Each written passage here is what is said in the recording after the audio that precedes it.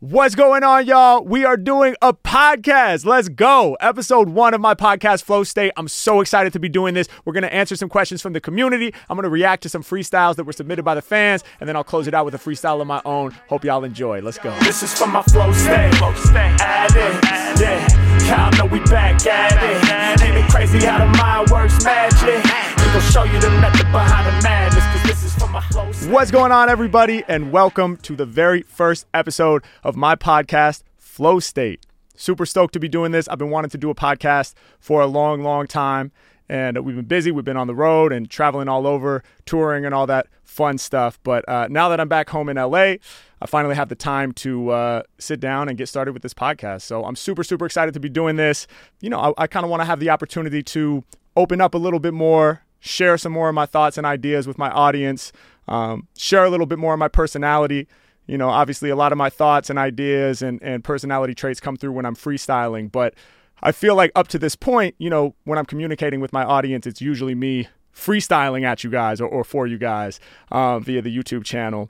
And, you know, I've had the opportunity to be a guest on some really fun podcasts, and, you know, that's been really great. And just based on the comments that come through from the community, anytime I'm on somebody else's podcast, a lot of times it's things like, oh, it's so refreshing to hear Harry Mack talk about the process, or, oh, it's so great to hear you talk about, you know, overcoming fear and insecurity and whatever it is that we get into on the podcast that I've been lucky enough to be a guest on. And so I figured, you know, it'd be a good idea to start my own podcast and be able to share some of that directly with the audience. So I'm really excited about this. Like I said, I've wanted to do it for a long time, but we've been busy out on tour. Speaking of, the Odyssey tour was an absolute blast. Shout out to anybody and everybody that got to come out and rock with us on tour. Biggest shows I've ever done. In terms of audience size, biggest venues, and biggest in terms of production as well. So shout out to my DJ Sir Jazz. Shout out to my whole team. We all get to go out on the road and travel together, and it's a really beautiful family experience. You know, we're really, you know, we're living together for months at a time, and we're having all these super enriching life experiences together, traveling from place to place. Odyssey tour was both, you know, the U.S. and Europe. And, man, I just feel like it's such a beautiful thing. You know, it's such a cool part of this career path that I get to travel around the world with some of my best friends and form these core memories with, you know, people that I really love and care about. And, you know, we all get to work towards this sort of common goal of putting on these dope shows. And again, shout out to anybody that got to make it out to a show. If you didn't get to make it out because we didn't come anywhere near where you live or just didn't work out this time, you know, hopefully we can connect with y'all next time. But the tour was a huge success and just a insane experience. It's kind of difficult to actually put into words. But some of the content that will come out will hopefully show you guys what really went down out there.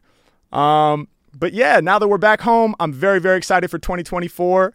I'm really excited to sort of explore some new terrain, you know, as an artist, to challenge myself a little bit, hopefully break out of my comfort zone.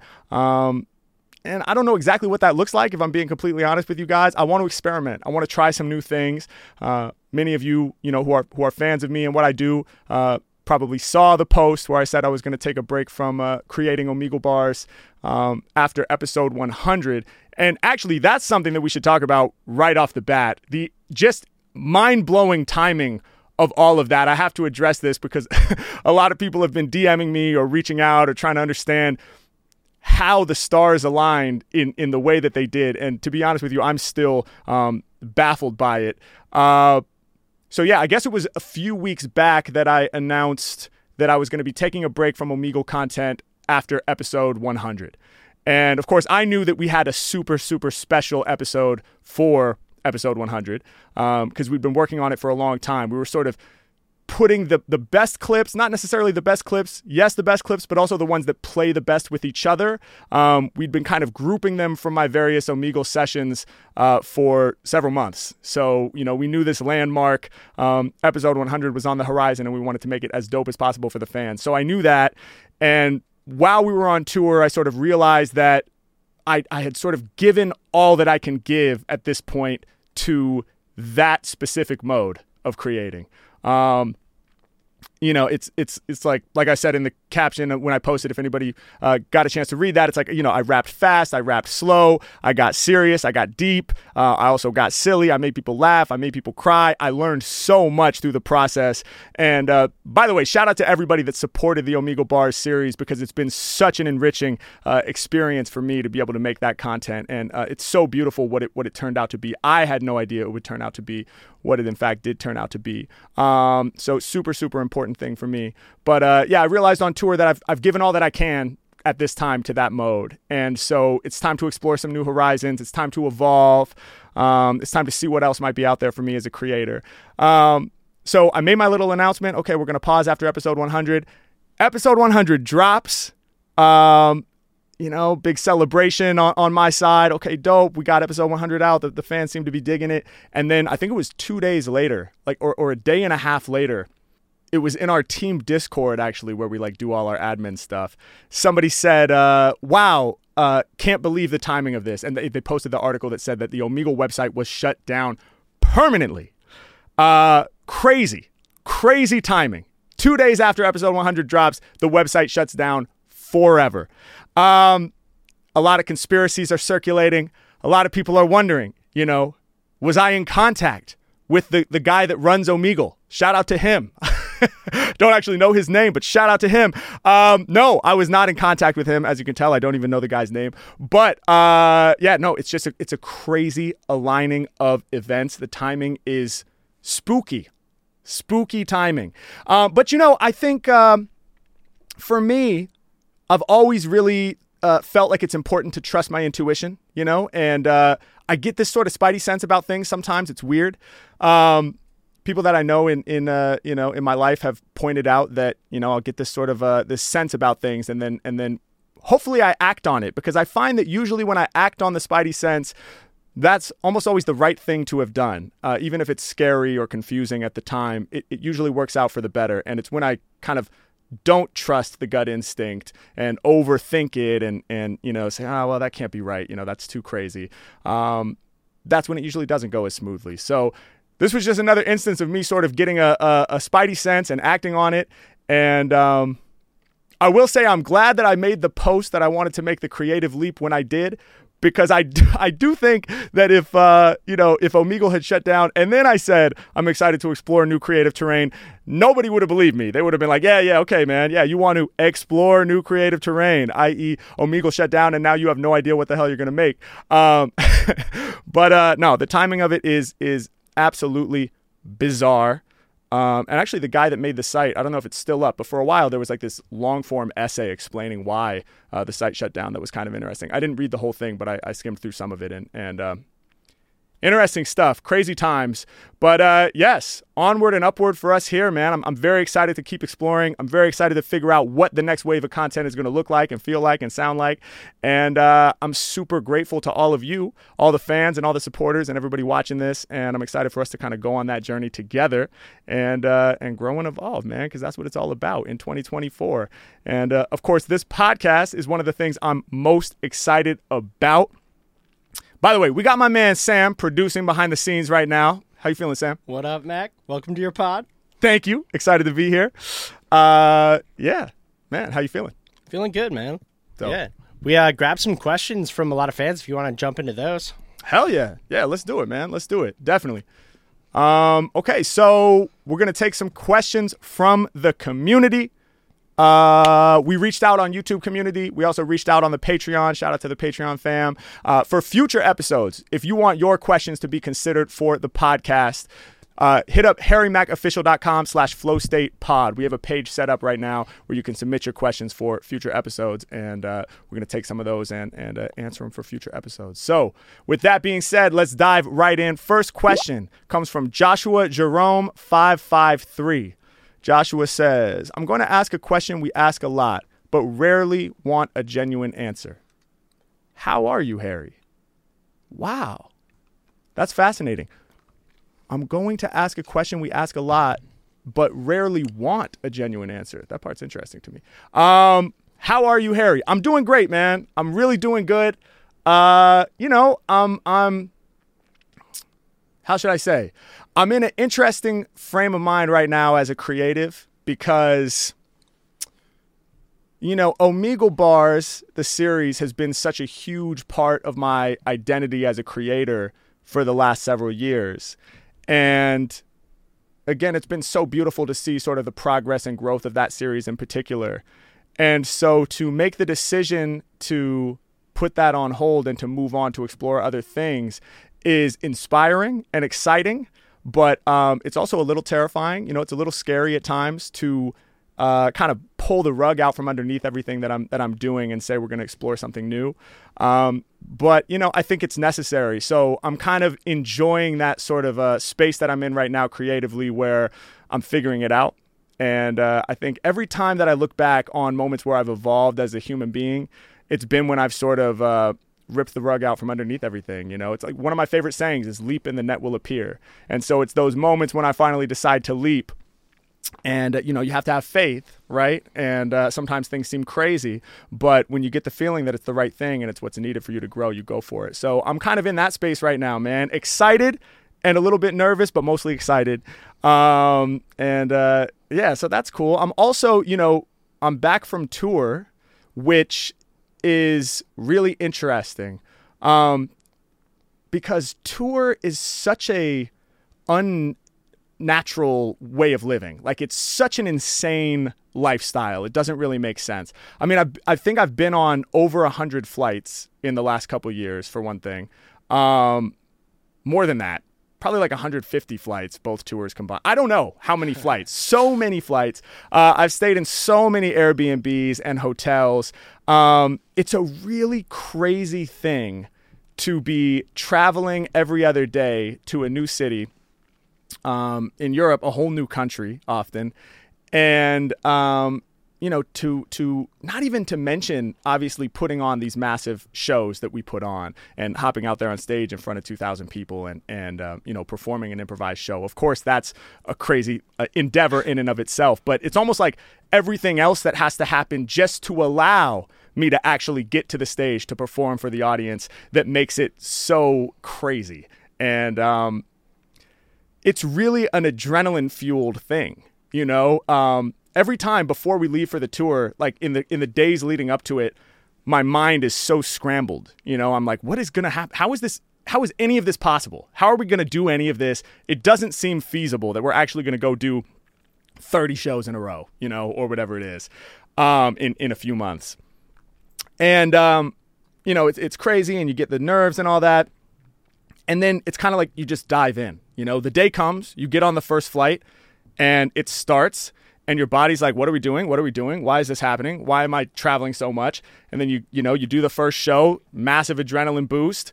You take the next flight, you're in the next city, next show, next flight, next city, next show. And at some point, by like the third show or something like that, I feel like your mind and your body kind of just adapt to this new lifestyle out of necessity, because you have to you have to survive it, you have to embrace it.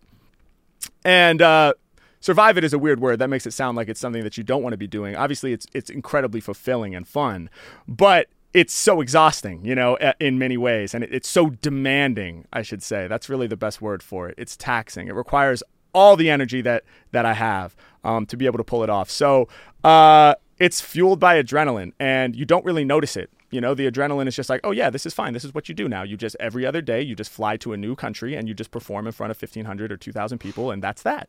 And so that happens for a while. And so when you get back home, like when I get back to Los Angeles, the first couple weeks are really weird.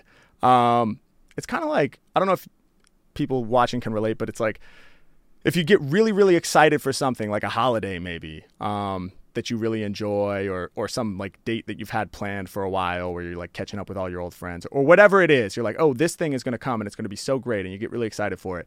And then the thing happens and it's so great and it's so exciting and it's whatever, it's all that. And then the next day, like you wake up and you feel down, or you feel kind of low, or like, you just feel a little sad. Like, oh, wait, there's this emptiness that comes after it because you were so looking forward to that thing for so long. And I feel like my first couple weeks back home from tour has a similar sort of vibe to it, where it's not like I'm like deeply depressed or anything like that, but I'm just feeling a little like, what am I supposed to do now? you know? And I think it's this come down from the adrenaline. It's like the first night that I crash back in my bed in Los Angeles, I sleep for 12 or 15 hours or something like that. And there's a lot of recovery that has to happen physically and mentally, and all that adrenaline is leaving your system. And so, I feel kind of drained, a little bit sluggish, and a little bit like I don't know what my purpose is at that exact moment, because tour, as crazy as it is, it focuses me as an artist, because there's just one clear objective the whole time. It's like all these flights and all these Airbnbs and all this planning and all these rehearsals and sound checks. It's all about one thing for the whole team. It unifies us as a team, and it focuses me as an artist. Get to the show and kill the show. That's it.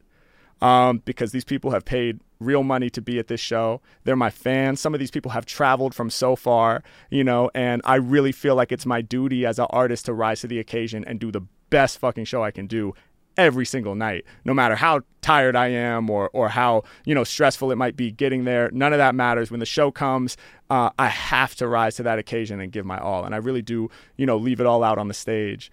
But, that's the sole focus of the entire tour. Yes, we're recording content, and yes, we're dropping content the whole time and staying active. But for me personally, it's like, hey, just make sure you can get to that stage and rock that show. And it's such a clear purpose. And it's like, not only do I know what my purpose is, but every night it's validated by all the fans packed into the venue, like, yeah, woo, screaming out and all that. And that's a crazy element of it too.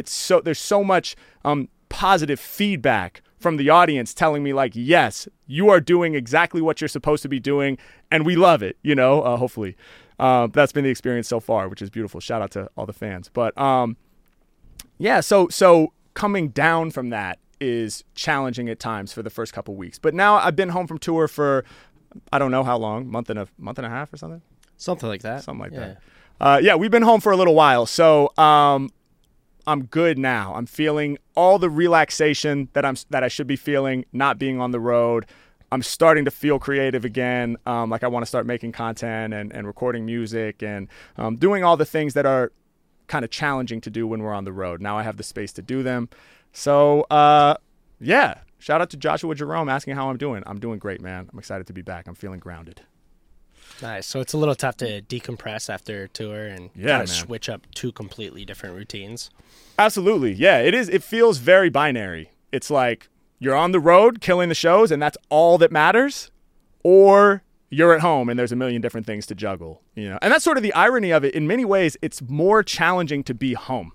It's almost easier to be on the road, even though it's all the travel and it's exhausting and it's stressful and, all that. And you really don't feel grounded at all. But you are grounded in the fact that there's only one objective. And when I'm home, there's a million different things I could be doing, and there's a million different things that I need to be doing. I'm doing live streams. I'm doing, content for the channel. I'm doing content for the Patreon and all things that I love to do, by the way. But to decide which one to do at any given moment, can be challenging for me. So the structure of tour is something that my mind really benefits from. So yeah, it's a challenge. Makes sense. Yeah. We got another one here from Richard E. If you want to take this one on. Yeah, let's check it out. Richard E. says, if something happened and you couldn't rap anymore, where would your soul take you next? Wow, that's crazy. Wow. It's like if anyone knows DOC, the rapper who got in the car accident and then his throat box got messed up. Oh, yeah. But he continued writing a lot of great records for Dr. Dre and other big names. But yeah, that's crazy to imagine if something happened and I could no longer rap. Man, I mean, I think luckily for me, music has always been a part of my life in a multitude of different ways. So, before I started rapping, or actually right around the same time I started rapping, I started playing the drums. So hopefully if I couldn't rap, I would still be able to play the drums. And I think that's what I would do. I mean, I think I would continue making music in whatever way that I could. And I think it would need to be the drums because that's really my primary instrument other than rap. And, I just have this like electric rhythm feeling inside my body that I've had since I was a baby. It's really crazy. It's really weird. But I have to express myself rhythmically. Like people notice when I'm rapping, I'm always moving and doing stuff like this. And like even if I'm not rapping, I'm doing stuff like this, drumming on my knees, moving. And it's been like that since I was little. I was a baby and I was drumming on the, the tray of my high chair. I fell in love with some of the first music I fell in love with was like classic blues, like Howlin' Wolf and Muddy Waters. And like when that came on the radio when I was a baby, I like started vibrating and shaking my speaker and crazy shit like that. And my parents always acknowledged that I had this sort of like rhythmic expression that sort of was just coming out of me. And I still feel that way to this day. It's like I didn't train that part, I trained how to hone it and use it in a way that sounded good to people. I had to learn how to play the drums. I had to learn how to rap. I had to learn how to freestyle. And that was a long process. And, I always mention my first freestyles weren't that great. And it was through training that they got good. But the rhythmic feeling, like the desire to express through rhythm, I feel like it was born into me, as crazy as that sounds. So if I couldn't rap, I'd be playing the drums. If for some reason I couldn't play the drums, I guess I'd be making beats. And if I couldn't do anything musical, That's what I was going to ask. Change rap to make music. Yeah. Well, if I couldn't do anything musical, that'd be a tough one, man. That'd be a really tough one. I'd probably... maybe I'd do something where I get to be in nature a lot, like, be a marine biologist or something like that. And I'd be stationed somewhere really dope with like beautiful views of the ocean. And I'd have like a little pod that I live in on the coast and I could go on long walks on the beach every day. And I just sort of like vibe out, Yeah. Just hang out with some sea turtles. Exactly. Yeah. Yeah, that's what it would have to be. All right, let's see what we got next. We got a question from Will A. Dolphy 8432 or Willa Dolphy. Yeah. Willa. And we touched on this a little bit on the first round here. But go ahead and take a look, see if you have anything else to add here. Okay, let me see. Willa Dolphy 8432 says, are there any trials and tribulations of being on the road and performing such high velocity shows? Does this impact your mental health in any way? Is there a come down from the energy and how do you regulate this? Okay, great question. I touched a little bit on the whole energy regulation part of it, but I will speak to the trials and tribulations of performing such high velocity shows. So the venues have gotten bigger and bigger over time. So like the first Energy Exchange tour, we were in a lot of smaller comedy clubs, which was dope. That was a great way for us to get our foot in the door. And shout out to the people at Levity Live that helped us put that first tour together and got us into a lot of iconic comedy clubs. But usually those are like, 200, 250 person rooms for the most part. And everybody's seated. It's like a dinner club vibe. And so that was the first tour. And the stage is quite small too. There's not a whole lot of stage to work as a performer. For the Odyssey tour, which is the one we just finished, all of the venues got way bigger. So now we're going from like 200, 300 person rooms on the average to like everything being over 1,000 people for the most part, and the average being like 1,500, 1,700. We did the biggest show we've ever done on the Odyssey tour in London for 2,000 people. Shout out to London. That was a crazy show. But as the venues got bigger, obviously the stage got a lot bigger. So there's a lot more territory for me to cover as a performer. And for me, the live show is so important. I've been so inspired by like the dope artists that I've gotten to see perform live. The first hip hop show I ever saw was Blackalicious, and they were famous for having an insane live show. I got to see The Roots multiple times, who are also like, the best live act in hip hop. That was like their calling card for a long time and still is. So to me, it's just really, really important. If you're going to do it live, you have to bring it to the utmost. And so once we got on these larger stages, I didn't want to just be like standing in one spot. I wanted to make sure I was able to like cover the whole stage and talk to everybody in the venue. I really try to project as much as possible because I'm making up all of the songs live, right? There's no songs for people to memorize in advance and sing along with. So I'm trying to project and make sure that anybody, no matter where they're at, even if they're way in the back, I want to make sure they can hear me clearly. So I'm articulating and I'm projecting and I'm jumping around and running around this big stage. And shout out to my DJ Sir Jazz as well. Him and I try to always bring the utmost energy. But yeah, it is very physical. So that's the big thing. That's the key word. Performing live is incredibly physical. And And the last thing I want is to be hopping around and running around on stage and then sound like I'm super winded or out of breath, or I can't get my lines out. I have to be really careful not to over project so that I don't lose my voice. So being a live performer like keeps me really in touch with my body in a whole different way, where like if I was just home in Los Angeles, I could kind of like go about my business and do everything that I need to do, both as an individual and as, Harry Mack, the artist, without being super mindful of, the physicality of the body that, is my only vehicle to move through this universe with. But on the road, I have to be aware of it. So a lot of the like routines and like healthy routines that I try to adopt are really helpful, and especially leading up to the Odyssey tour, because I knew it was going to be bigger venues and bigger stages, and I knew that I was going to try to even elevate the energy more than we had on the previous tour. It started a few months before, where I was doing like vocal warm-ups pretty much every day, because the voice is obviously the whole instrument, and if I lose it, I can't perform. And I'm not a classically trained vocalist, obviously. I'm self-taught. I'm a rapper, so I just jump around on stage and yell. But I've had to learn how to actually use my voice like an instrument. So I was doing warm-ups every day. I started doing like way more cardio exercise. Like I jog. I don't know if you can even call it a run at the pace I go, but I jog. And I don't go that far, but I would jog for 20 minutes most days.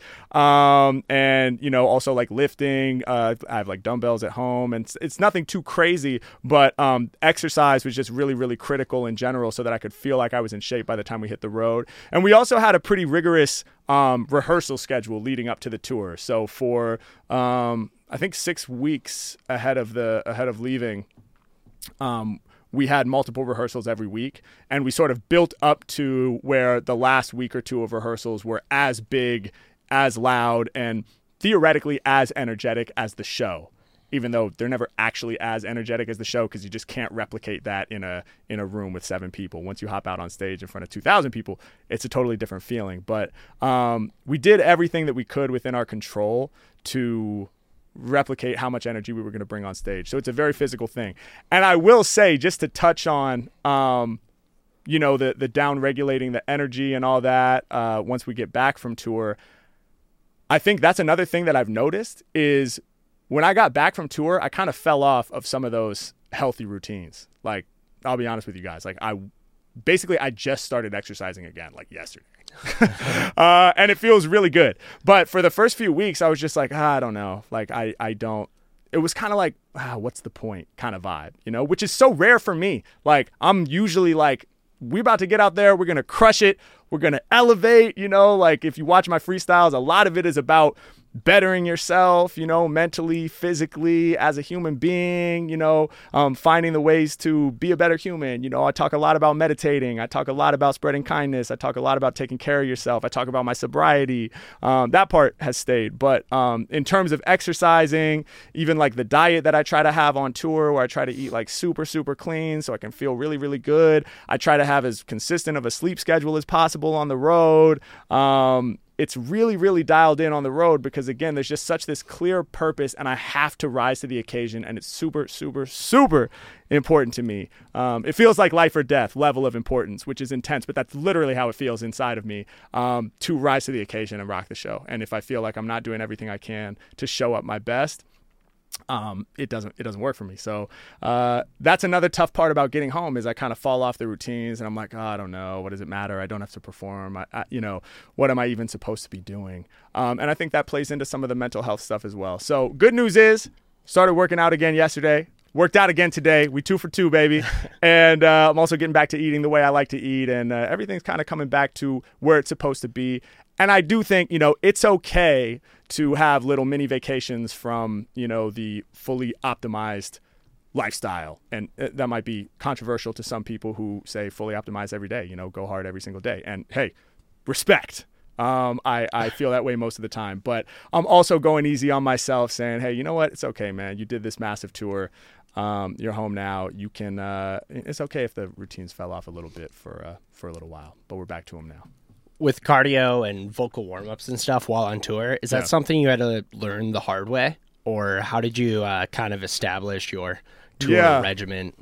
It's in general, it's all stuff that I had to learn the hard way. It started with the voice. That was the biggest sort of Like, that was my Achilles heel, was losing my voice. And actually, back in the day, I would always lose my voice when I performed. And, you know, I was usually like, you know, we'd be drinking before, smoking weed, whatever. So, like, obviously that doesn't help. Like, the smoke is actually, like, hitting my throat moments before I hit the stage. But, yeah, more so than that, I didn't know how to breathe correctly. Excuse me. And like I said, I would just go out there and yell. So, I thought for a while, like, I had a lot of doubts, you know. I was like, damn, is this going to be my Achilles heel? Like, am I just always going to be the rapper that can't get through a show without losing his voice? And it's been gradual to sort of figure that out. And I'm in a much, much, much better space with it now, like universes away from where I used to be. But it has been gradual. Even on the Energy Exchange tour, like, basically for the last couple songs of the set, I was always very crispy in my vocals, like, where it was like, okay, yeah, like, obviously this voice has been used up. And you know, that's cool. It's the last couple songs of the set that has a certain vibe to it too, because like I said, I always try to give my all and leave it all on the stage. But I was actually really, that's one of the things that I'm most proud of, if I'm being honest, for the Odyssey tour was, you know, I really leveled up, I think, in terms of vocal control. And I was able to get through to the end of most of those sets with encore and feel like I still had some gas left for the most part in my voice. And, you know, it still fluctuates like day to day. You know, like, the body is a complicated organism, you know, and it's a lot of interconnected things doing all kinds of crazy shit in there, or so I'm told. So, you know, one day the voice is strong, the next day the voice might be a little weaker. So there's always fluctuation there. But yeah, I definitely had to learn the hard way to take care of my voice. Because like I said, it feels like life or death to me. Like, that's how seriously I take being an artist, and especially being like a live performer. I just can never allow myself to not bring it 110%. And so at the times when I would lose my voice, especially if I lost my voice earlier on, you know, and then, you know, you're kind of in survival mode for like a decent chunk of the set. That used to happen all the time, and it always made me feel terrible. And so, when did that happen? Like, what's one of those memories that you recall where you lost it and it stands out to you? It's got to be tough. A time when I lost my voice. Well, I mean, it used to happen at the end of pretty much every set. It would happen a lot in college when I was performing with my band. I think when I opened up for The Far Side, I lost my voice really bad for the last song. Oh, one time I did this High Times festival, actually, and I lost my voice really bad for like the last, I still had like 20 minutes to go in the set. And I remember like the end of every line, my voice was just like cracking up. So it was just, and like, I couldn't stop it. So it was just like flowing off the top of the dough. Every time around, I'll be in my soul. And there was hardly anybody in the audience because I think it rained that day or something. And I guess, I don't know, I guess it wasn't that popping. But there was this girl like with her man like up at the front, like a couple. And the first time it happened, the girl looked at her man and like laughed. And then like he was still like looking up at me. And then she looked back at me. And then it happened a second time. And she like covered her mouth and laughed and looked back at him. And I was like, oh, no, dude, this is terrible. So, yeah, that was a rough one, man. That's tough. Yeah. No matter how hard the bar is, it's hard to accentuate it with a voice crack. Yeah, exactly. Exactly. All right, let's see what we got next right here. From 319 JMP, they're asking, what can you improve on skill-wise? Great question. What is a skill within the domain of freestyle rap that you either haven't tried or haven't mastered but plan to? Great question. Well, there's a lot of things that I can improve on skill-wise. Pretty much everything could be improved on because music is a lifelong pursuit. So I'm always practicing. And I will say, before I dive in on maybe some like theoretical things that would be cool to master, I'm huge on foundational stuff and I'm huge on practicing the basics. You know, there's actually, I heard there's a great drummer named Tommy Igoe who I heard say this the other day in a video where he was talking about like the basic drum beat. Like the beat from Billie Jean, where, you know, it's just booms, pats, booms, pats, booms, pats. But that drum beat is on like, you know, thousands, tens of thousands of recordings. It's like the most basic beat, and it's usually the first beat that you use as a drummer. And he was talking about sometimes he'll have students who are more advanced that come and start studying with him. And he'll be like, all right, let me hear that beat, you know, that basic beat. And they'll be like, oh, no, man, like I'm so far past that. And he says, you just showed me that you're not.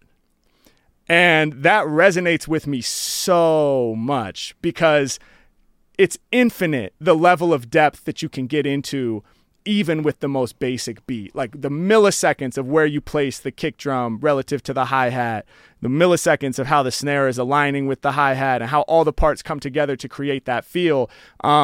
If it was that easy, like you just learn it and now you check it off and now you got it, then, everybody would be able to make it feel as good as it feels on any of the classic records that we hear it on. But that's not the case, right? So for me, I'm just all about like drilling the basics. I've talked a lot of times about like the setup punchline technique that I use, which is basically just flipping it. If you get thrown a word while you're freestyling, don't say the word first, say it second, right? And say a rhyming word with it first. So if the word is hand, don't say, I got the mic in my hand. Now I'm about to do a freestyle that's unplanned. Just reverse that. Off the top, do a freestyle that's unplanned. You know, I crush it when I got the mic in my hand. That's kind of like one of the most foundational techniques for freestyling off top, in my opinion. And I still practice that in its basic form pretty much every day. And when I practice it now, it's about like, how deep can I go with it? So, can I get rid of any semblance of a filler phrase, like obviously, can I not say, hey, yo, it's Harry Mack, like I used to say all the time? But even beyond that, can I not say any of the other filler phrases that I use? Or even can I not say, yeah, at the beginning of the couplet, but just make it flow completely smoothly, almost sounds like I wrote it, right? So I'm big on that. I'm always trying to go deeper and deeper with the basics. That's just one example. But in terms of other like domains and things to master, I mean, I still feel like I have a long way to go in terms of like attacking a topic, or a subject in depth. And the cool thing is I get to practice that a lot live. A big part of our live show is, not just getting a influx of random words, but actually like taking a singular topic. Like one that comes to mind in Amsterdam was for the love of the game, so the suggestion is for the love of the game. And then it's about me taking that and, creating a hook and then creating this like 3-verse, verse, chorus song structure, all surrounding this random suggestion that I've just seen of for the love of the game. So I get to practice that a lot on tour, sort of like peeling back the layers of a concept and creating not just like an extended freestyle verse, but an actual song structure with a hook that comes back that the crowd can yell out with me, something catchy, hopefully, that we can all learn quickly and get on the same page with. I feel like I'm just scratching the surface of that, if I'm being honest, and that there's actually a lot more depth that I could bring to that and a lot more different ways that I could attack it. There's so many different ways to tell a story and get a theme across. If the subject was for the love of the game, right? What I did in Amsterdam was I kind of said this like, I was saying what it's not for, it was like a negative so that the chorus could be the positive. So it was like, not because I want to have diamonds in the chain, not because I want to leave other rappers slain, not because, and it was all that, not because I want to get money by the stack, not because I want to prove these other cats are whack, not so I can, and all and on and on, all these things that are not why I do it. And then when the hook came around, it was like, I'm doing all this just because it's for the love of the game, right? So that was how I happened to approach that. But there's a million other ways I could have done it too. Like, what if it started with a narrative? What if it started with like a story about somebody? Like he's sitting in his room late at night. The lights are off. Now he's got his pen to write. He's sitting there frustrated, can't find the word. He wants to spit lyrics that are crazy and absurd, wants to be like his idols he listens to all the time, but can't seem to find the first word for the rhyme. What he does have is passion building in his heart, but can he start to scratch the letters for his art? The first word emerges, and then go on from there, and then tell the story of like a young kid that's developing this love of the game, and that the reason that they sat there and pushed through the frustration was because they had a deep love for the game, right? And then these are just two out of, an infinite number of possibilities in terms of ways to attack a subject for an improvised song. So I feel like there's a lot more to explore there. And I also feel like rhythmically, there's a whole world of possibilities that is still out there for me to explore and get comfortable with.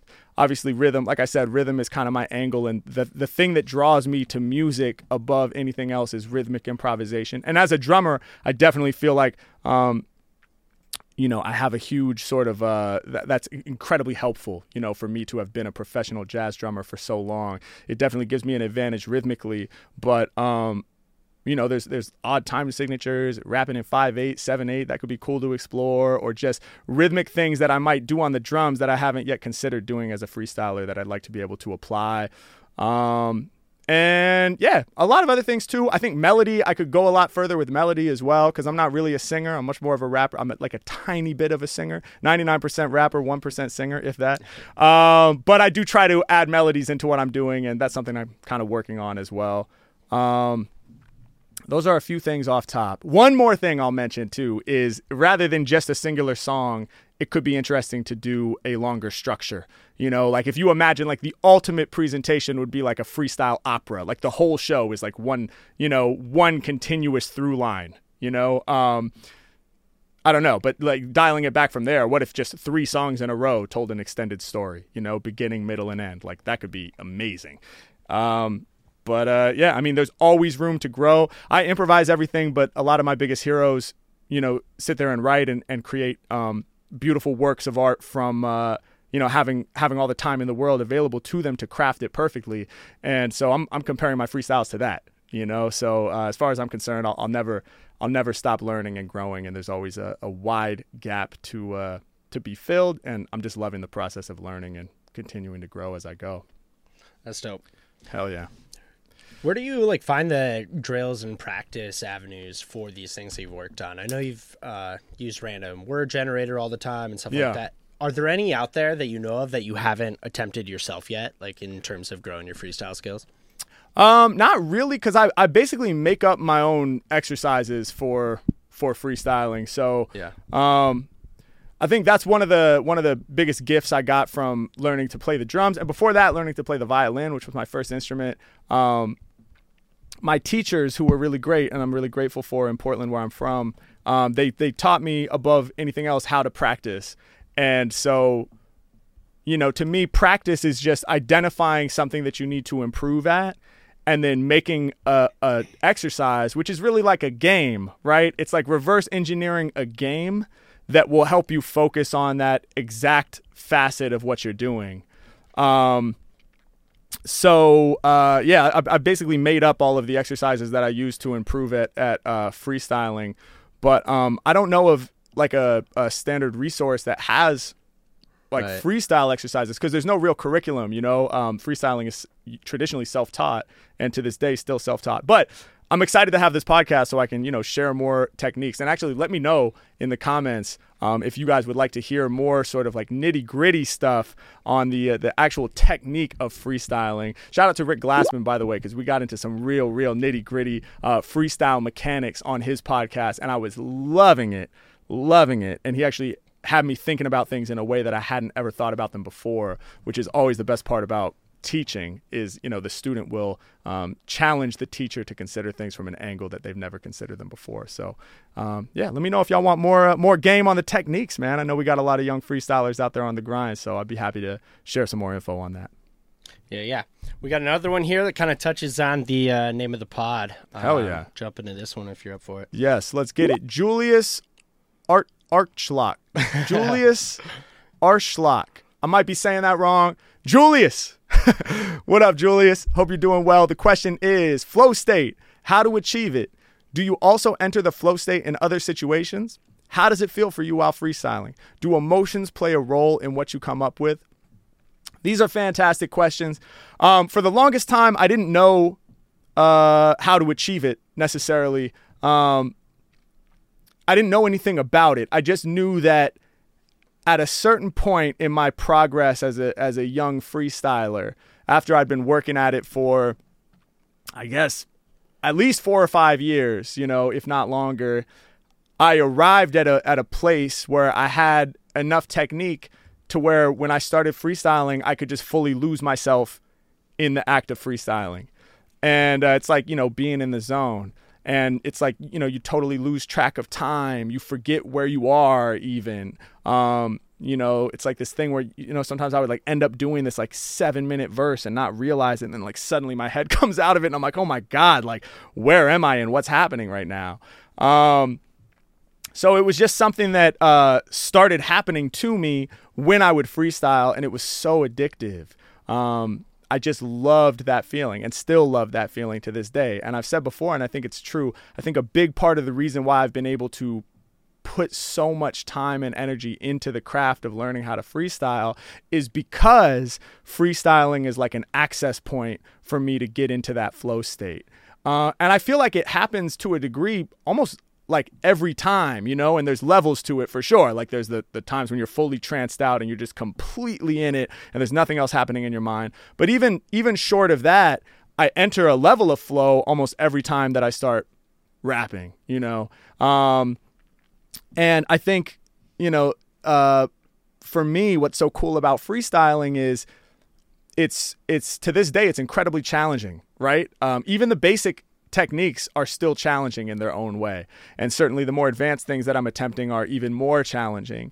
And, you know, come to find later, as I started learning more about flow state and like people who have actually studied flow state and kind of know how it works, sort of the key ingredient is you have to be doing something that's sort of at the edge of your ability, right? So if something is too challenging, like it's way beyond your ability, then you're just going to be overwhelmed and stressed and you won't be able to enter flow state because of that. On the other hand, if something is way too easy, then you're going to be bored and you're going to get distracted and it's not going to demand your full focus. So what's so cool about improvising as a musician, and for me freestyling, is that it remains challenging all the time.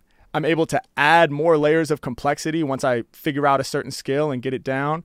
And so it always remains just challenging enough to where I can sort of work right at the edge of my ability and just be completely immersed and completely focused on what I'm doing. And it's such a beautiful thing, man. I love it. And you asked, you know, if I enter flow state in other situations. I'm sure I probably do, but none nearly as consistently as freestyling. To me, it's like one and the same. It's like flow state is freestyling. And I think it's so dope that, you know, kicking a rhyme is like, it's called flowing, you know, it's like, I'm a bust of flow. It makes so much sense. You know, rapping is flowing. It's flowing over a beat. And when I'm freestyling, I'm flowing through my life. So it's really, really beautiful. It's really, really beautiful. And then you also asked, I wanted to touch on this because this is interesting. Do emotions play a role in what you come up with? Absolutely. Absolutely. Emotions play a role in what I come up with. One of the things I love most about freestyling is that it keeps you honest, because there's no time to adjust your message or filter what you're saying. Like you can't think of what you're going to say next and then also have the thought of like, oh, I don't want to say that because of XYZ, or that doesn't align with the person that I'm trying to portray, so I'm not going to say that. It's like, it's all just flowing out, you know? And so the only way to do it successfully is to fully commit to whatever idea comes to you in the moment.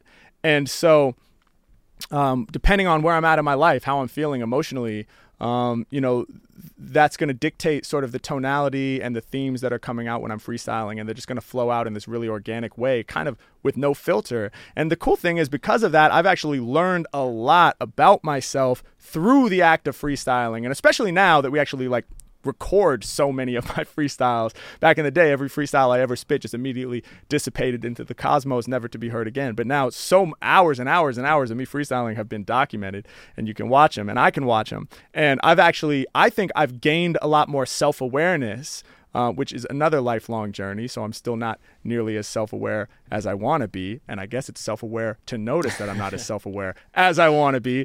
But I have learned a lot about myself through freestyling, and it cues me into where I'm at emotionally, which is really dope. It's like a little radar system it's like, hey man, you're feeling this way. It's like, damn, I guess I am feeling that way. I didn't really realize it until I got into the flow state and my subconscious started speaking for me. I think like one example of emotions playing an impact on the content, like at the beginning of the pandemic, obviously an emotional time for everybody. And for me, like that's when I decided that I didn't want to, you know, drink alcohol or smoke weed anymore. So I like became sober at the beginning of the pandemic. And the thing that's challenging about that is like you're so raw emotionally because you're so used to like utilizing these sort of like substances to not have to really like check in with your emotions that much. And they can kind of like mask your emotions in the way you really feel. So it was like this compounding thing of like the world is in chaos. There's so much uncertainty. Everybody's stressed because of the pandemic and us not knowing what that really means. And then on top of that, it's like, of course, that's when I decide that I want to try to become sober. So there were a lot of emotions. And I just remember like I started doing the live streams really consistently, like twice a week and making that content. And even with Omegle Bars starting up and connecting with people who, you know, didn't have other ways of connecting with humans other than the internet and places like Omegle. And when I like go back and listen to a lot of the content, like so many raw emotions are kind of coming through the music in ways that I hadn't been able to access previously. So yeah, wherever I'm at, man, it's gonna come out in the freestyle.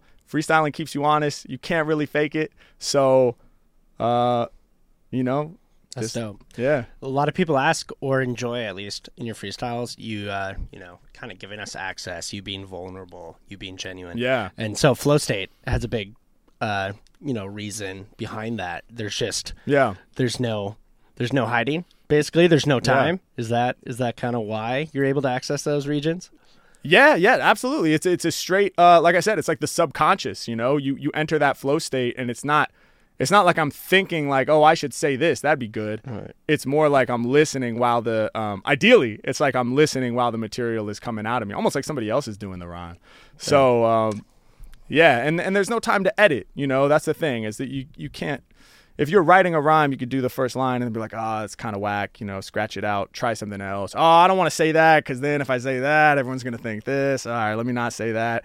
And then at the end of the day, like you can kind of create whatever persona you want to present as an artist, which I think that's dope, you know.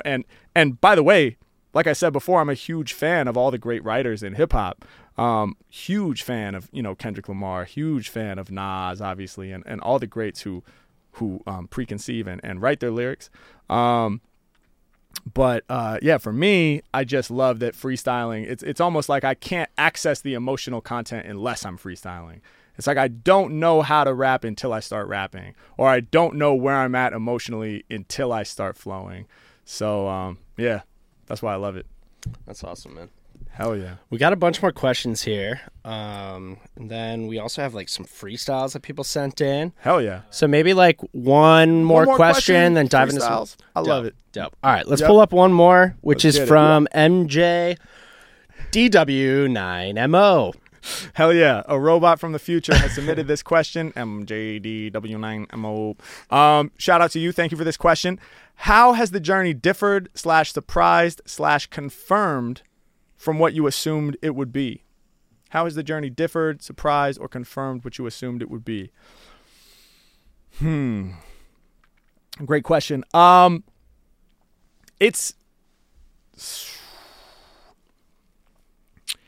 think that for me, it's interesting because, you know, I was born with this sort of like rhythmic feeling inside my body, and I knew that I needed to express it physically. So that's always been there. And the attraction to music has always been there since I was a baby. So I don't know how that works, you know, like the neurological and the DNA and everything that like leads to that being the case. But that's how my experience has felt for as far back as I can remember, and even before I could remember from stories relayed to me by my parents and family members. There's always been that. I've always thought music was the coolest shit ever. I'll never forget the first time that I was at a music store, and I was so young that I was reaching up to hold my dad's hand, and there was a drum set there, and I immediately started walking up to it, and the store owner noticed, and he said, put your foot on that pedal, see what happens. And I put my tiny little foot and my tiny little shoe on the bass drum pedal, and my dad had to push me down because I didn't have enough leg strength to push it. And the bass drum beater flew into the bass drum head, and it went boom, and it like vibrated my existence, and I was like, that's the feeling. That's the electric rhythm. That's what I want to do. So I've always had like such a draw to music, and because of that, I've known basically my whole life that I wanted to do music and be a musician.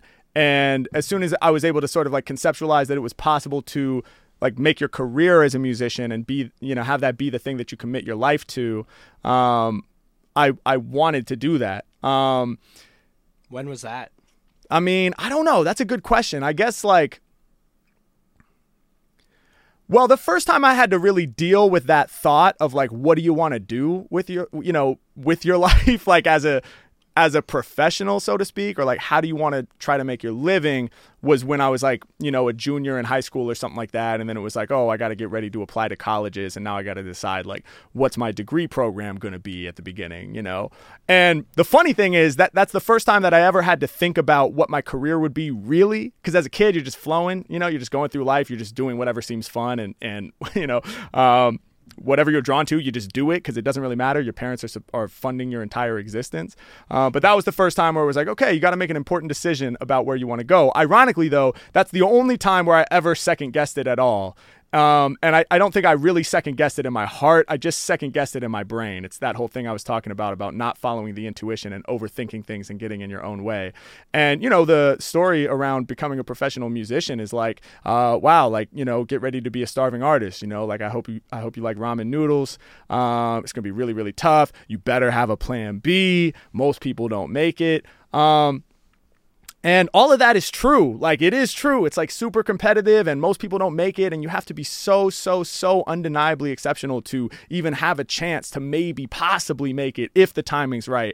And all of that is correct. But anybody that is a creative in any way, or an entrepreneur, or anybody that has, attempted to pave their own path will tell you that even though it's completely irrational, if it's your calling, then you absolutely have to go forward and give everything you can to it, because otherwise you're going to regret not doing that. But I guess I was like a junior in high school and it was like, okay, like, Harry, what do you think you want to do, for college, for your degree? And I was like, yeah, well, there's music and I kind of like really love that more than anything. But like, I also like writing. So like, I don't know, maybe I'll do like journalism or creative writing or something like that. So I was like for a couple weeks between music and writing, and sometimes it's hard for me to make decisions. It's one of my shortcomings, because I do have a tendency to overthink things. And my parents were like, okay, well, I guess like take a couple weeks and think on it. And I just remember after like a couple weeks passed, I was like, nah, I want to do music full time. Let's go. Let's rock. And luckily my parents supported it, because that's not the case for a lot of people. I mean, it's hard enough to try to pursue a creative path when you have the full support of your family. A lot of people are like, their parents are like, you're either going to become a lawyer or a doctor or an engineer, and that's it. And like, don't tell me any of this other BS about, oh, you want to be a musician. That'll never happen. You have to make money. And they still have to find a way to push back against that to follow their calling. So luckily I didn't have to really deal with that. But yeah, I've always known since then, I guess, since before then, that I wanted to be a musician full time. And I always knew at the end of the day, no matter what I had to do to make money, that I would be a musician, because it's always felt to me like inside my body that I am a musician. From before I even knew how to play, I was already a musician, so that feeling has always been really strong. But I think, to answer your question, to bring it back, you're asking how the journey differed from, or surprised, or confirmed what I assumed it would be. It actually did all of the above. It confirmed that music was the path for me. And it confirmed that in a way that's even like bigger and grander than I probably could have imagined. I was just trying to hopefully like survive playing music. It's like, oh, can I like pay my rent and pay my bills and like buy groceries and live however modest I have to live? Like, can I at least live and not have to do a job that I don't care about and actually hate doing? Can I actually do what I love and survive? And now, I'm in this place where I get to go on these tours and I have all these fans around the world and I'm not Drake, but I'm out here doing it in a big way, and I'm really proud of that. And it feels amazing. And that has confirmed what I've always known, that music was the path for me. But in almost every other way, it has differed from and surprised me. It has differed from what I thought it would be, and it has surprised me. For a long time, I thought that I was going to be a professional drummer, that was going to be the main way that I would earn my living, was playing jazz gigs. And it never really... I think in all creative pursuits, the way you think it's going to pan out is usually not how it pans out. It goes some other path. And I think the sort of, for me anyway, like the key to success has been not fighting the path that it naturally takes. Like there was a time where I was like, oh, I want to be, Nas, Jay-Z. Like I want to be like that. I want to have platinum plaques hanging on my walls from like big singles that go to radio, and I'll drop an album every year and every one will be a classic and tell this narrative arc, through the course of my albums, or like Kendrick Lamar, has done so skillfully, where every second of everything he creates matters as part of a bigger picture. I thought maybe that's what I wanted to do, and then what has ended up happening is I'm somebody who has freestyled millions upon millions of bars in hours upon hours of content, video content mostly, for the internet. So that's a lot different than dropping an album every year and hanging the platinum plaques. I drop content every day and I have the YouTube plaque, so, okay, that's the path for Harry Mack. And, in the beginning, I would maybe try to fight that, like way back in 2016, 2017, when it was first starting, it was like, wait, this isn't it. Like, it's not videos for YouTube. It's like songs to the radio and albums to the Rolling Stone greatest albums of all time list. And so I would try to fight it, and that would always mess things up, and it was gradual, but it took me sort of like accepting and saying like, wait a second, that was never my path anyway. That was Jay-Z's path, or that was Kendrick Lamar's path, and to be sure, their path is a lot different than like the path that like I'm sure like Tupac was on, or the cats before them. So everybody has their own unique path, and through accepting that, I've been able to really enjoy like how beautiful it is to have my own unique journey through the game. And it's surprising all the time. And even still, whatever I think is going to be like, oh, this is the direction I'm headed, it's probably not actually going to go right that way that I think it's going to go. It's going to take some kind of turn. It's going to fork, and it's going to end up being something different that I never could have imagined. And for me, it's just about realizing that, it's going to be better than I ever could have imagined, as long as I'm willing to accept it and embrace it. And so that's the tip that I'm on, man. Hell yeah. Yeah. Not fighting it, just kind of taking it. Not fighting it, man, because you miss out on all the cool things about your own journey that could only be your journey if you're always comparing your journey to somebody else, And I just think in general that whole comparison thing, like, it's said so often now that it feels like a cliche, but it's like, comparison is like the worst thing for your happiness. It gets in the way of your happiness. And so, yeah, all of the heroes that I look up to are who they are because they went their own way. And so to take inspiration from them is not to try to do what they did. To take inspiration from them is to say they went their own way and made something for themselves that nobody else could have done. So I'm going to make my own way and go my own path and do something that nobody else could have done. So here we are. Nice. And it all arrives at Flow State Podcast, episode 1, baby. That's right. Anybody who wants to send questions in, hit up harrymackofficial.com/flowstatepod. Yes. Now to flip this script once more. People have been reacting to your freestyles. Indeed. For quite some time now. Yes. And I don't know if I've ever seen you react to anybody else's like that. So yes. Shall we? Let's do it. Yeah. Shout out to everybody that submitted their freestyles. We asked y'all to send some through the email. And so for all the young freestylers out there, by the way, I think this is going to be something that we'll do again and again in the future. Might make this a recurring part of the podcast. So if you have a desire to get some feedback from me on your freestyle, just send a video 60 seconds or less to Yo, what's going on, everybody? It is me, Harry Mack, reporting to you from a completely different studio. This podcast is growing so fast that the process I gave in the original recording is no longer correct. So the way that you can submit questions and or freestyles for me to answer and or react to, respectively, is by going to harrymackofficial.com/ or / anyway, harrymackofficial.com/flowstatepod. harrymackofficial.com/flowstatepod. Hit me with your questions. Send me your freestyles. Let's have some fun, y'all. All right, back to it. All right, so we got one here from Eric. All right. Looks like Eric has 3 words up here. Something you're familiar with. Yes, random word generator. Let's go. Let's get it. Dope.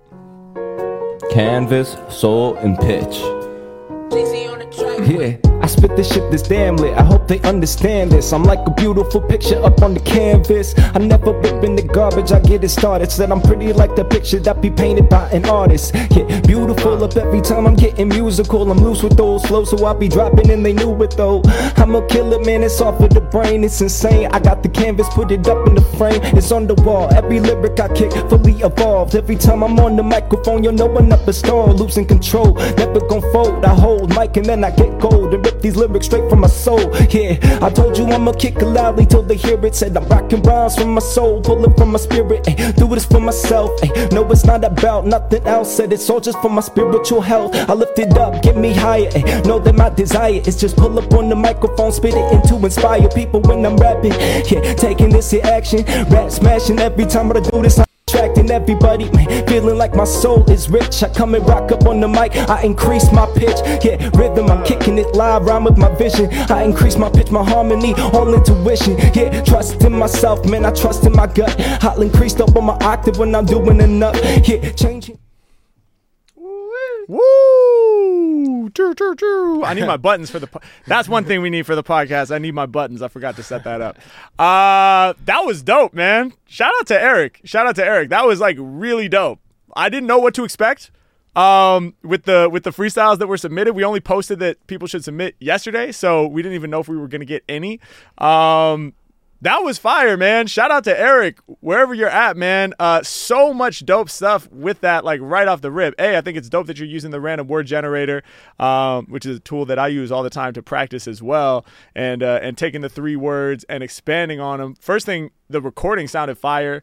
You got a good setup. Second thing, your voice sounds really good, and the flow and the rhythm, like the whole tonality of it, just sounded really on point. Like if somebody started playing that, I wouldn't be like, oh, it didn't sound like amateur or jarring in any way. Like it sounded really solid.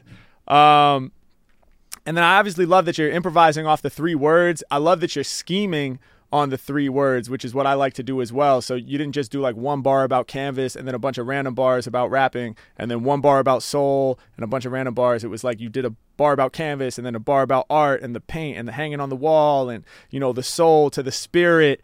And what I really liked too was going from soul to pitch. You combined them because you were like feeling like my soul is rich, something, something, something. I'm increasing the pitch. I can't remember exactly what you said, but I thought that connection between soul and pitch was amazing. So, yeah, bro, you killed that, man. The only thing I would say is because I know you're improvising and doing it off top, I would hit the randomize because I didn't actually see you hit the randomize button. Well, it starts with this. Actually, there is shit. like a half a second. I just caught that. And then right at the beginning, it starts with run that again. And he switches right there. You Never see mind. Pause it. Yeah. Choo, choo, choo, choo, choo. That's fire. Dude, you destroyed that, man. That is epic. High level of freestyling, man. To not only be able to do the setup punchline in the pocket with a dope flow and dope rhythm and a dope voice, but to actually be able to scheme out on the words like that and connect them thematically, like, dude, yeah, I really, I mean, you need that air horn. I don't have much to say, bro. I think like you are well on your way. You're already on your path, and you're already dealing with a lot of advanced shit, man. Like just to be able to do that. I don't know how long you've been doing it, man, but to be able to do what you just did took me years and years. And I mean, it took me like more than 10 years. So I'd be curious to know when you started rapping. If you see this video, leave a comment and let us know. We won't be able to confirm that it's you, so we might have like 10 Erics being like, yeah, that's me. I've been doing it for two weeks. But nah, man, amazing. Super dope. Shout out, Eric. Thanks for sending that in. Hell yeah, thank you, bro. Keep going, man, because, yeah, you're already well on your way, man. That's fire. I spent years just trying to figure out how to do a clean setup punchline with just the word that was given to me. So, you know, I didn't even try to, like, expand on it thematically that much where I was, like, making a concerted effort to do that every time until a lot later. So it's dope to see people coming up now that are, like, jumping to that point, I think, a lot faster, you know, than it came to me. So that's dope. And that's a big part of the reason why I'm excited to put this content out. because, you know, I was able to learn so much from the freestylers that came before me, from checking them out and seeing how they put things together. And that's like a huge blessing, and it helps so much, you know, to have these like recordings that you can refer to. And so it's cool that now, like, that I'm putting more content out, people are able to refer to that and hopefully learn a few things from checking it out. And if it helps people, you know, get really, really dope at freestyling at a faster rate, like, to me, that's a beautiful thing, you know. You shouldn't have to take 10 years to figure out how to do some of these things.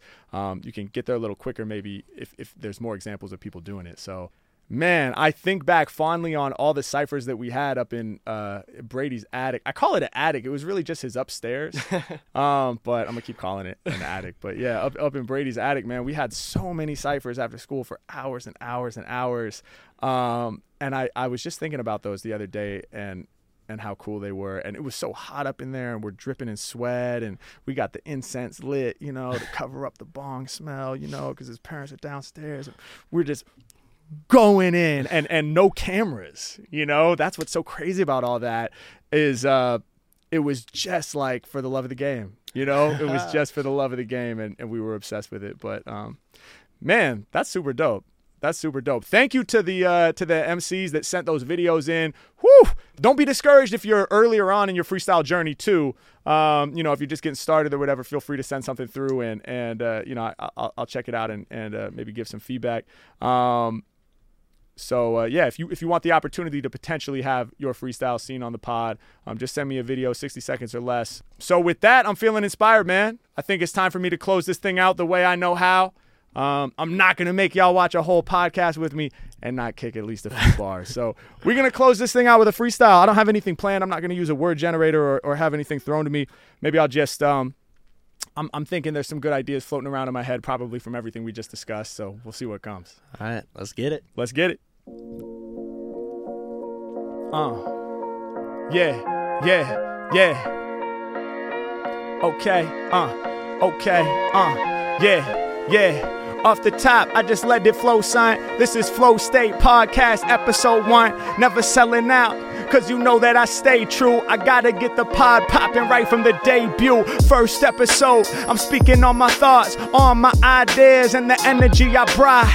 Yeah, you know I ain't giving y'all the run round hard getting home from tour, cause that's a calm down. Hey yo, all those dope shows I'm remembering. So much travel that was fueled by adrenaline. Back home, and I wonder what my purpose is. Now I gotta sit down, record a verse that's lit. I'm finally finding my foot, and what can they tell me? Finally getting back to the routines that are healthy. Finally eating how I'm supposed to eat. Finally exercising so I got wind in my lungs when rocking these beats. Bringing back the cardio to prove that Harry Mack too hard with flows. Thinking you on the same level, I beg your pardon, bro, we back at it. The Max rapping over mad static. I keep it passionate, instrumental, I'm smashing it. Pedal to floor, I'm mashing it down, and I'm going faster with all of these styles I'm kicking through. Never say Mac, we sick of you. Run a trick or two, I got a couple up my sleeve. Hey, kill it off the tip of this, y'all better believe we gon' show you how it goes when we gettin' live. My first goal in music was simply to survive. Yeah, and now I truly get to thrive. But there's so many points on my journey, I was surprised. I mean, it's no wonder, never been a bummer. I thought at one time I'd make it as a jazz drummer. I still got that electric rhythm in my veins, but instead of drumsticks, it just starts flowing out my brain. Who'd have thought? And then I thought my flow would evolve to the point where I got platinum plaques just hanging on my wall. Thought my studio would look like Dr. Dre's, or maybe that of J to the Z. Now it's crazy to see how I went my own path with mics that I freak. I went my own journey cause my trail is unique. And what I realized about the ones that idolize all the dope rappers like Nas who rock the mic so live is they went their own path and blazed their own trail, did it their own way. That's why they don't fail. So my inspiration from them is not simply to imitate. My inspiration from them, I have to fucking innovate. Change the game, make a lane for rappers on the come up. Hopefully this energy inside that I summon will help you get to the point where you can scheme in less than 10 years and truly follow your dream. I'm trying to make it more possible and more realistic and break down the techniques in ways that are simplistic, so everyone across the planet can do it gigantic and not have to face them fears and straight up panic. A massive cipher through the virtual reality. None can challenge me. Y'all know like yin and yang, these beats balance me. I keep it all in motion. Freestyle God. I had to speak my thoughts for y'all up on the pod. I had to make it known when I'm speaking my voice. Hopefully Flow State Podcast, your number one choice. And y'all know I'm kicking all these freestyles right from the heart. We're going to be number one up on the podcast chart. Let's go. Hey, we're going to wish it into existence now, man. I don't know where we're going to be on the podcast chart, but hopefully we could be one of the podcasts that's in your heart. Thank y'all so much for watching this, man. Thank you so much for tapping in with me. I super appreciate y'all. You know what it is, man. Flow State episode 1. Hey, by the way, I'm doing this, like I said, to open up a little bit more and share some of my own ideas, but I also plan to get some dope guests on here as well, particularly while I'm catching my breath here from the freestyle. Woo! Particularly people who, like me, are really, really dedicated to their craft, and people who are chasing that high, man, that flow state. People who are equally addicted to that feeling of being in the zone. And as you know, there's a certain threshold of skill you have to hit before you can really enter that zone and enter that flow state. And I want to get some of those people on here and talk to them because I want to learn from them.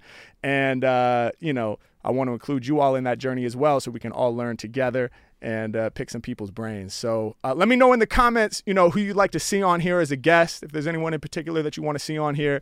And man, give me all the feedback in the comments. Let me know how y'all are feeling. Thank you so much for being here. None of this is possible without you. Thank you for watching. And we'll see y'all next time. Much love.